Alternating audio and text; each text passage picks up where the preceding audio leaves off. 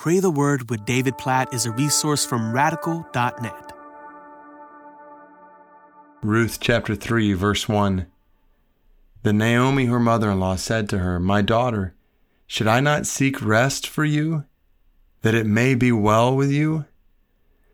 I wish I had time to dive into all the intricacies of what's happening here in Ruth chapter 3 and how that leads into Ruth chapter 4. But the reason I want to read this verse and lead us to pray according to it is because Naomi and Ruth are in search of a redeemer for them. And Boaz in the story is that redeemer. What I love about the language here in verse 1, though, is when Naomi says to Ruth, "My daughter, should I not seek rest for you, that it may be well with you?" And the picture is rest is only possible in the arms of a redeemer. And it's that picture that I want to lead us to pray according to, because the whole book of Ruth is this story about Naomi and Ruth and Boaz that's a part of a much bigger picture that paints a portrait of God as our Redeemer, the Lord as the one who redeems us, Jesus ultimately as our Redeemer. And Ruth chapter 3, verse 1 is a reminder that rest is only and ultimately possible in the arms of a Redeemer, namely in the arms of Jesus. And for all who trust in Jesus, his rest is yours. I wish we had time to even tease out that theme all throughout the Bible, how we are saved from our sins by God's grace, not by our works. So we have rest from work, from working to try to obey God in order to earn his favor.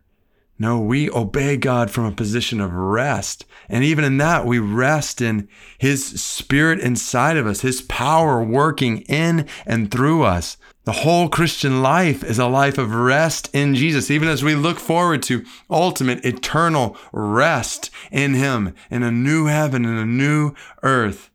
So we pray, Lord Jesus, thank you for the rest you have made possible for us, for our lives, for our souls, for our bodies, for us in you. God, we live in a world where we are constantly running from one thing to the next and tempted to worry about this or that, tempted to be anxious about these things or those things. But God, we see in your word commands like, don't worry about anything. Jesus, you telling your disciples, don't worry about tomorrow. Like, I have you in my hands. Don't be anxious about anything, you say to us in Philippians 4. But in everything, by prayer and petition, present your request to God, and the peace of God, which transcends all understanding, will guard your hearts and minds in Christ Jesus. So God, I just pray over every single person listening right now that they would know your rest. They would know your peace. That you would free them from worry. You would free them from anxiety. You'd free them from attempts to earn your favor, that they would rest in your grace. They would rest in your love for them. They would rest in your power at work in them. They would rest in the reality that you hold their lives in their hands and you hold all things in your hands and you are leading and guiding them. They would rest in your promise that you're working all things together for the good of those who love you, for their good, for our good. God, in all these ways, teach us to rest in you as our Redeemer.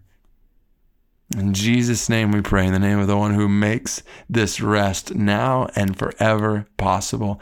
In the name of Jesus, our Redeemer, we pray. Amen.